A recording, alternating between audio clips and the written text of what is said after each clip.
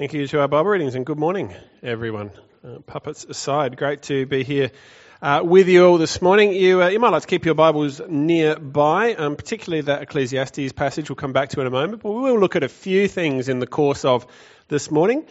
We are continuing through the series that we began last week, thinking about what the Bible has to say about money and about how we use our money. And for those who weren't here, or just as a recap from last week, if it's helpful, there were two key points that we had to start building our framework for how the Bible would have us think about our wealth. One was to think about our wealth as not being belonging to us, but as something which belongs to God.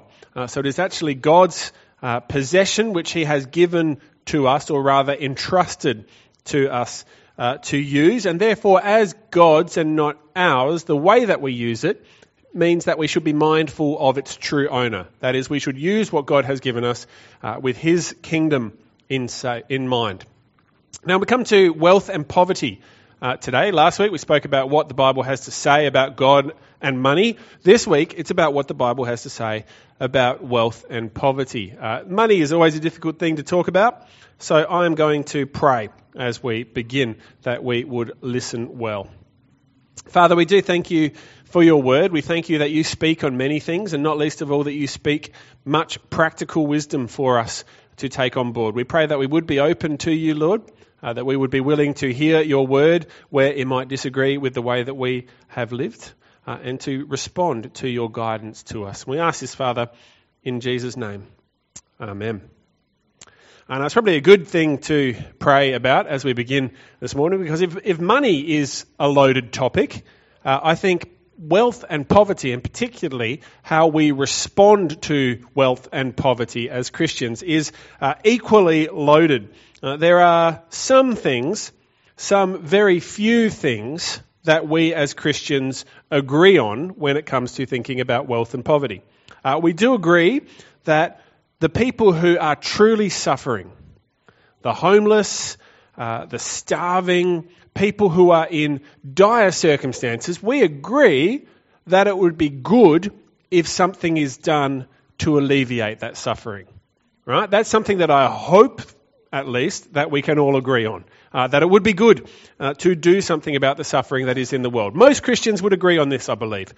But if we're going to be brutally honest, there is not much more that you can reach any kind of uniform agreement on with a group of Christians. We don't agree on how we should help the poor. Some people believe that it's the government's role. Some people believe that the government should step in to care for those who are in need. Other people believe it's an individual role, that people as they are led should go to do something about the suffering that we see in the world. Or foreign aid. Now there's another dividing one, isn't it? Is it right or wrong to favour Australians ahead of people of other nationalities when we are looking to give towards those who are in need? What about billionaires? What do we do about the ultra wealthy? Some people believe they should be taxed into the ground and that wealth redistributed throughout the community. Other people believe that the only way for anyone to break out of poverty is through tough love, where they are caused or pushed to stand on their own 2 feet rather than relying on handouts. Now, I don't know how you feel about those questions, but these are hopefully starting to point out that this is a very divisive topic. You may even have heard some of those social issues just mentioned now and picked out those ones which are particularly dear to you, or perhaps seem obvious to you, and you can't imagine how there could ever be a dispute about them. Now, the thing is that we can find Bible passages to support just about any position on those issues. But to say that there is a clear Bible bias towards any of those often requires us to ignore other parts of the Bible that seem to present a more balanced view, or if not to ignore them completely, to explain them away as somehow meaning something different than what they seem to. So we need to be very careful to come to a position that takes into account everything that the Bible has to say about this topic, or at the very least, something that is consistent with the way that the Bible speaks about this topic. So, to give an example of that, on the one hand, we have passages like this one from Deuteronomy chapter 8, verse 18, where Moses says there, "Remember the Lord your God, for it is he who gives you the ability to produce wealth, and so confirms his covenant, which he swore to your ancestors as it is today." And so you can read that and you can say, well, look, it says it right there. God has given me the ability to generate wealth. And therefore, if I am wealthy, it's because God made me this way. So do I need any further mandate to store up wealth? And even further, the Bible seems to say that you don't need to help people. In 2 Thessalonians 3, verse 10, Paul writes, "For even when we were with you, we gave you this rule. The one who is unwilling to work shall not eat." Now, if you are not convinced that people might use that verse to say we don't need to give to those in need, 2 years ago, that verse was quoted by an American politician to justify why he had voted against a food program for the poorest of the poor living in America. But you could just as easily argue the opposite, couldn't you? Now, you probably even had a sense that those are very selective verses and that they come in a particular context that needs to be understood, because you could equally argue the opposite from 1 John chapter 3, verse 17. It's a memory verse that we've done here before. "If anyone has material possessions and sees a brother or sister in need, but has no pity on them, how can the love of God be in that person?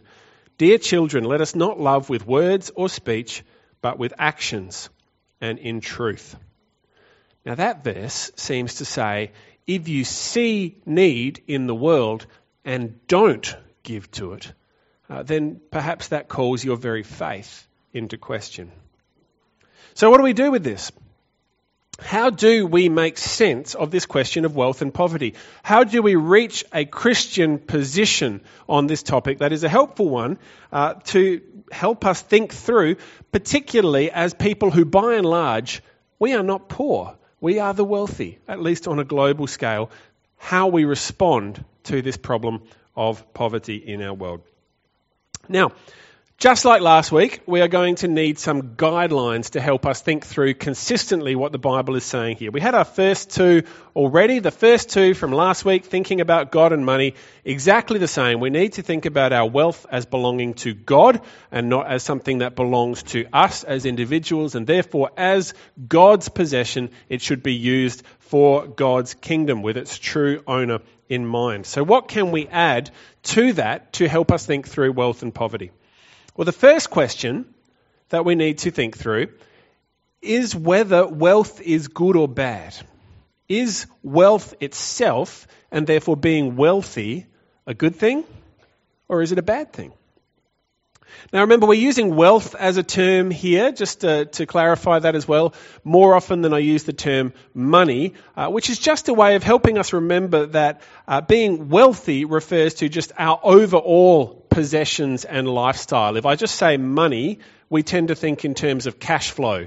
So depending on how much cash I happen to have on hand determines whether I'm wealthy or not. Rather, the sum total of what we have helps us think about that. All of our wealth is something that we should think about. So, is wealth good or bad? Well, the Old Testament seems certainly quite often to suggest that it's good, doesn't it, to be wealthy?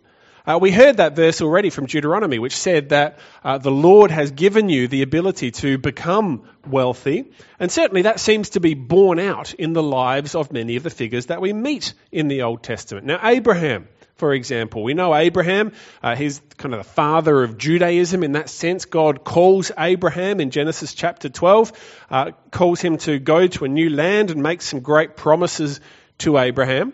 Abraham was doing pretty well to start with. We should acknowledge when you read in Genesis 12 about the call of Abraham, you read that he already had a family, possessions and servants that he had to gather together in order to go to the new land. So Abraham isn't exactly starting broke. But while Abraham listens to God, God seems to bless him even more. And in fact, sometimes when Abraham is not doing what God calls him to do, God just gives him more anyway. So there certainly seems to be that link between following God and getting material blessing in the life of Abraham. Then you have Lot, Abraham's nephew, Lot. Lot gets held up a few times during his life in Genesis as an example of righteousness, Right? So in the face of gross rejection of who God is, often Lot is held up as this shining light of one who stood firm in the face of all of that. And the same thing happens to Lot. Right? He has some hard times in his life, but he just keeps getting richer and richer overall. Now that pattern continues right through the Old Testament. Right? King David gets chosen to be Israel's next king. When he's chosen, he's just a shepherd looking after the flocks out in the field. By the end of his time, he's living in a palace, ruling over all of Israel. Righteous people seem to receive wealth in the Old Testament, and the whole nation benefits as a result.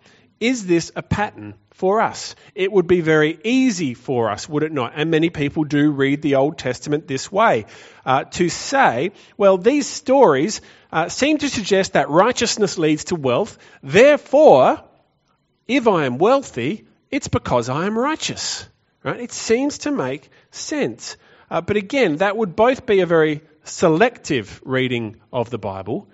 It's also not actually a logical progression to say that, well, if God gave wealth to some righteous people, therefore all wealthy people are righteous. That doesn't actually even follow logically. It is not that easy to link money and faithfulness. And in fact, we can actually see that if we're going to read more of the Old Testament, can't we? We stopped at David. We could talk about Solomon. Now, Solomon started well. Solomon was praised for his wisdom. But even as Solomon grew in wealth and power, he grew further and further away from God. And so by the end of Solomon's life, we're often asking the question, well, is Solomon really even a faithful follower of God at all? Because the text certainly suggests that he finishes his life worshipping other gods. You can be very rich and unfaithful as well. So we should be very careful and cautious in trying to say that, well, wealth is a sign of God's blessing upon us. That's true now. That was true in Old Testament times. Jeremiah chapter 12, verse 1. Jeremiah 12 says, Jeremiah actually speaks to God. He says, "You are always righteous, Lord, when I bring a case before you." Right? This is his way of buttering God up for the accusation that he's about to make. "Yet I would speak with you about your justice." I don't know if you can imagine praying to God like that. "Why does the way of the wicked prosper? Why do all the faithless live at ease?" Right? Do you get his challenge? He's saying, look, you are a God of righteousness. You are a God of justice. Why is it then that I look at your world and I see that the unrighteous are thriving? That people who reject God, who openly and actively work against him, are doing well. And deep down, we know that this is true, don't we? We know that being rich does not automatically mean that you are righteous as well. And at the same time, we know that following God does not automatically mean that you will receive wealth and riches. But at the same time, we're quite often prepared to believe that while it may not be a general case, it's certainly true of us. You know, not all wealth is because of righteousness, but mine is. We need to be very careful in the way that we do that. And in fact, to think that way at all suggests that we're thinking about wealth in individualistic terms, isn't it? Because if we say that, we're saying that wealth is a reward that God gives us so that we might indulge ourselves in exchange for our faithfulness. But if we think of our wealth as belonging to God, then to have more is not to receive an extra gift to spend on what you will. Rather, it's something you've been entrusted with to use for his kingdom. And so if you are a righteous person who has been given wealth, you have simply been given a greater responsibility. Wealth isn't so much a blessing as it is a responsibility. Or perhaps it's both, to be invited to use it for the sake of God's kingdom. Now we saw that warning of the responsibility of wealth and the deception of wealth in that Ecclesiastes passage, didn't we? Ecclesiastes certainly encourages us to think of wealth as a responsibility that should be used well, but also as a great danger that we should be wary of should we find ourselves in possession of it. Now, culturally, we are encouraged to desire wealth, aren't we? That's what our culture tells us to do. Not for its own sake. People aren't saying to us, get rich so that you'll be rich. People are encouraging us to chase wealth because of the things that it can provide us. Wealth can give you comfort in life, in a hard world. Wealth can give you security in the face of uncertainty. You can be independent if you are wealthy enough. It can give you luxury, enjoyment. All of these things, whatever you want, our culture tells you, money can buy it. We're told that wealth is almost unreservedly positive. Now, Ecclesiastes gives us 3 very strong warnings about how deceptive money can be. First thing, wealth never satisfies. No matter how much you have, it's never enough. Whoever loves money, Ecclesiastes says, never has enough. Whoever loves wealth is never satisfied with their income. Now, that could not be more true now than it was then. Now, I think we see this particularly at the very top end of wealth, don't we? You know, if you're going to look at the ultra-wealthy, the billionaires of the world, in what possible conceivable world do you not have enough money to live for the rest of your life once you hit $1 billion, right? Except they don't stop, do they? You reach 1 billion and you need 2, and then you need 3, and then you need 4. And really, you have so much money that there is no way you could ever spend it all, even if you were to try. Why? Because there's never enough. It's not just the having wealth that we're hungry for, it's the gaining of more. It's a trap. It's like a hunt for something that you can never catch. Now, it's not just true at the top end of us. It's true for all of us as well. It's not just the billionaires that suffer from this. All of us know that there is a job out there or a promotion we could get that pays just a little bit better. And how much better will things be when we reach there? There is a nicer neighbourhood we could move into, a house that provides everything that we want. We could upgrade the car, finally. There's a better school that we could get the kids into. We could pursue those hobbies or travel that we've always wanted to. There's a new piece of technology so that we could finally upgrade the old one we've been dragging around for so long. Wealth never satisfies. And if we devote ourselves to chasing it, we will never catch it. And it will make us miserable because it's a hunt that is never over. It is always one step away.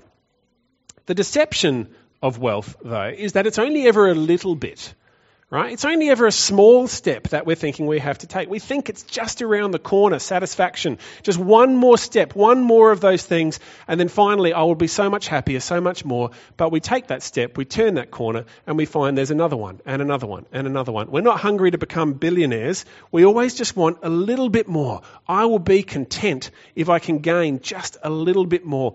If I just had a couple of $100 extra a month to cover the bills. If I could just replace my car. If I could just, whatever it is, it's always something that can be easily justified. And there's always one more step to take, and so greed gets its hooks into us. But if we think of wealth like stewards rather than owners, we begin to see the opportunities that God gives us to use what we already have for a better purpose than simply stockpiling it and looking for more. Because the truth is, and this is another of those great things that we need to unlearn if we want to have a better view of wealth and poverty, is that even if we do stockpile it, even if we manage to turn every corner and find that wealth that we've been hungry for, even if we do get all the things we want, wealth is still uncertain. That security is just an illusion. We saw that in verses 13 and 14 of Ecclesiastes 5. There the writer says, I've seen a grievous evil under the sun, wealth hoarded to the harm of its owners, or wealth lost through some misfortune, so that when they have children, there is nothing left for them to inherit. Now, wealth promises security and contentment, but it is a very fragile security. Now, we might be tempted to think, well, maybe back then Maybe when someone could break in and steal all of your wealth, or perhaps your ship could be lost at sea and they didn't have insurance or savings. We can look and say, well, back then, certainly that was true. But now, wealth can definitely provide you with security in life. But many people found that was not as true as they thought during the global financial crisis. About 10 years ago, when the American Stock Exchange in a couple of months lost more than 50% of its value. And probably those who found that out the hardest way were those who suddenly found that they had home loans which were greater than the value of their home, so that even if they sold their house, they couldn't pay off the debt, and they didn't have a job anymore in order to earn money to keep making those payments. Wealth promises security, but that security is an illusion that can be burned up almost overnight. And wealth promises happiness, but that happiness is equally illusory. See, there can't be anyone here, I don't think, who hasn't had that experience of wanting something, of longing to receive something, longing to get something, only to find when you get it that it's not as satisfying as you thought it would be, and that you still want something else. For me, I probably most memorably had that experience one Christmas many years ago when I was 12, and I'd been longing for a slot car racing set. Right? This was my great ambition. For months I'd wanted that. Finally, Christmas rolled round. I received this. This is probably the first time I'd ever got, the big present that I really wanted. Only to find that I lasted about 2 days before getting completely bored, because in the end the cars just go around and around and occasionally fall over. Now, that was true of a tiny trivial thing like that, but the principle never stops being true. We think when we get there how much happier we'll be. When we, not just because our bank balance is bigger, but when we have those things that we want, how much happier I will be. And yet the delivery is always an anticlimax. The happiness money promises is fleeting at best. And finally, Ecclesiastes reminds us you can't take it with you. That was there in verse 15. Everyone comes naked from their mother's womb, and as everyone comes, so they depart. They take nothing from their toil that they can carry in their hands. Right? So no matter how much you gain over the years, none of it lasts beyond our death. Now, on one level, who really cares about that, right? You can't take it with you. Don't particularly care because I'll be dead anyway, so I'm not going to be too upset about that. We can always leave it to our descendants if we have any, but there's a bigger point to be made, isn't there? Money doesn't last into eternity, but people do. See, if wealth is something that is limited to this life, if the best you can do is buy a few more things in this life, but at the same time you have the opportunity to influence people for an eternity, well, which one of those is more important? You see, when we reach the end of our lives here and face eternity, will it be more important that we invested in mission or that we managed to pay off our home loan a few years early? Will it be more important that we were able to help struggling families in need or that we got to upgrade our car every 5 years? And we could go on, couldn't we, of the choices that we realistically face. Wealth in itself is not bad. Right? Being wealthy is not a bad thing, but it is a dangerous thing. It comes with so many traps that we can so easily fall into without even realising. It's like having an unexploded bomb in your house. It may never go off. You may navigate your whole life and never fall into these traps. But if it does, well, it's catastrophic. Money promises much, but delivers little. It can't be relied on, and in the end, it's limited to this life and this world when we're called to have a much bigger perspective. So then we could ask the question, couldn't we? That if wealth is something to be used for the sake of God's kingdom, and it comes with all of these warnings of the dangers of wealth, does that mean that as Christians we are obliged to help the poor? Now, obviously, helping the poor is not a bad thing. I'm not asking, is it good or bad to help the poor? That's not the question. The question is, are we as Christians obliged to do something about the poverty that we see in our world? Now, some Christians would say yes. Some Christians would say that the gospel necessarily leads you to that kind of approach to generosity, that when you see the need and have the means, you are required to do something about it. They would say from places like that memory verse that we read in 1 John, that if you fail to do anything in response to the poverty around us, then are you really following Jesus? Do we think that's fair as an approach? Others would say, well, Jesus said that the poor will always be among you, so what can you realistically do? Sure, you could give to alleviate it a bit as the opportunity presents itself, but far better to pray for Jesus to come and fix everything and, perhaps focus on delivering people in the long term through mission work. If we're wealthy, how do we think about the poor? Well, let's apply those principles of Christian wealth that we've been talking about. So, what are the principles that we have in play here when we think about how we, as wealthy, respond to the needs of our world? First and foremost, we need to remember that our wealth belongs to God. Right? I've said that several times over the last couple of weeks, but we need to remember that. And so our first question in thinking about how we respond needs to be, what would God do in our place? Because realistically, that's what it means to be someone who is following Jesus. It means to be someone who is a caretaker of what God has given you in his name. Someone who acts as a representative of God. Now that should tell us, for starters, at the very least, that our role is not just to be complaining that the ultra-wealthy or the government should be doing something about the problems that we see around us, doesn't it? Now that may be true.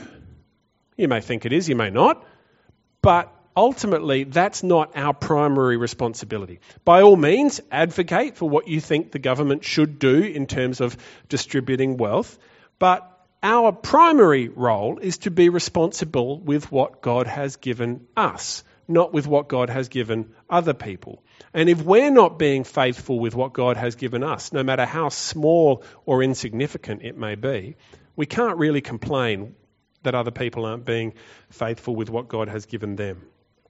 So, that's our first step. Remember, wealth belongs to God and we should use it responsibly. Secondly, we should remember that all people, everywhere, no matter what has happened to them, no matter what choices they may have made which contribute to their circumstances, all people are made equally in the image of God and carry dignity before him as divine image bearers. Now, one of the things that people groups have done throughout history to justify prejudice and discrimination is to paint other people as being somehow less worthy than we are. And this is no different in thinking about wealth and poverty. So often people have argued against giving to those in poverty because those people are immoral. Those people make terrible decisions and can't be trusted with whatever we'd give them anyway. And so, really, we should just leave them to sort themselves out first. It's so easy, isn't it, to perpetuate stereotypes about social classes that suggests it's their own fault that they're poor, or that it's a sign of God's disfavour towards them for the decisions they've made. So how can we say that we should help them? Well, the second passage that I think we heard read for us this morning, I think, is a great help for us in wrestling with that question. We heard the rich man and Lazarus. Now, you heard that story, you've probably heard it before.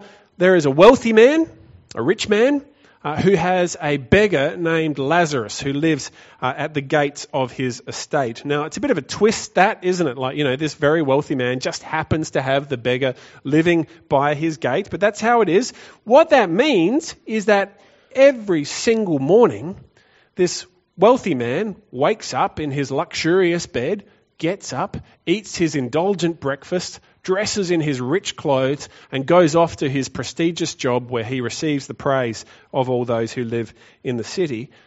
And every morning and every evening, he walks past this beggar sitting at his gate and does absolutely nothing. That's the big thing in this story, right? Poverty wasn't something that was far off and out of sight, so I don't have to think about it. It's right there. It was right there at his gate, and he did nothing. Now, eventually the story ends, as all stories end if you give them enough time. They both die. The rich man goes into torment and the poor beggar goes to paradise. So what's the point that the author is making, that Jesus is making? He's not just saying rich people go to hell and poor people go to heaven. Right? Okay, that would be a very trivial reading of the story, but that doesn't really fit what we know of the gospel, does it? But there has been a distinction made, and we should notice that. That one party ends up in torment, the other one ends up in paradise. It's not because of how much money they had, but there is something. Perhaps more relevant is that the actions of those characters reveal something about their attitude to God. Because ultimately, this is an evangelistic story, isn't it? That's the application Jesus makes with the story. He doesn't end up by saying, therefore go and give money to people. No, what he ends up by saying is putting in Abraham's mouth, if they don't listen to Moses and the prophets, they will not be convinced even if someone rises from the dead. What do you think he's talking about there? Who do we know who's about to rise from the dead about 7 chapters from now in Luke's gospel? He's pretty clearly talking about himself, and he's pretty clearly saying that there will be people who will not believe, even should he rise from the dead. He's not saying, in the context of the gospel, giving to the poor will get you into heaven. But he is saying that a heart which is generous towards ourselves, but stingy towards others, might be a symptom that we should address of a lack of repentance. So the fruit of the gospel should be to see our natural greed transformed into generosity. Now, I think that's a theme that we see repeated over and over again through the Old Testament and the New Testament. But hopefully that's been clear enough. The gospel transformation that takes place in Christians is not transactional. It's not like getting your ticket punched. You know, you've kind of bought your ticket into heaven, you get it stamped, and that's it. As long as you hold on to that, you're going to make it into heaven, no problem. It's not about a transaction, it's a transformation.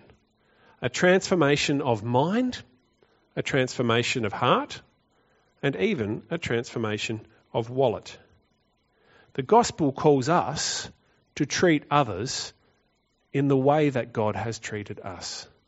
To give freely, not because they deserve it, but because God gave freely to us when we didn't deserve it.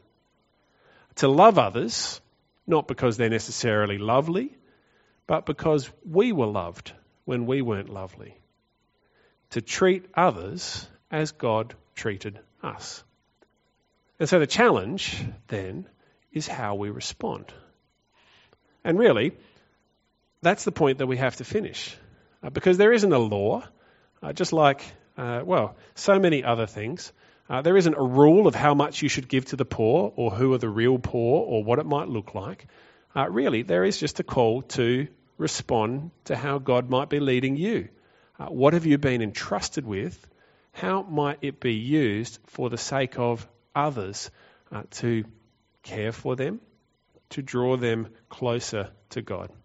There's a lot of thinking to be done. There's a lot of talking to be done, perhaps, as we explore this with one another.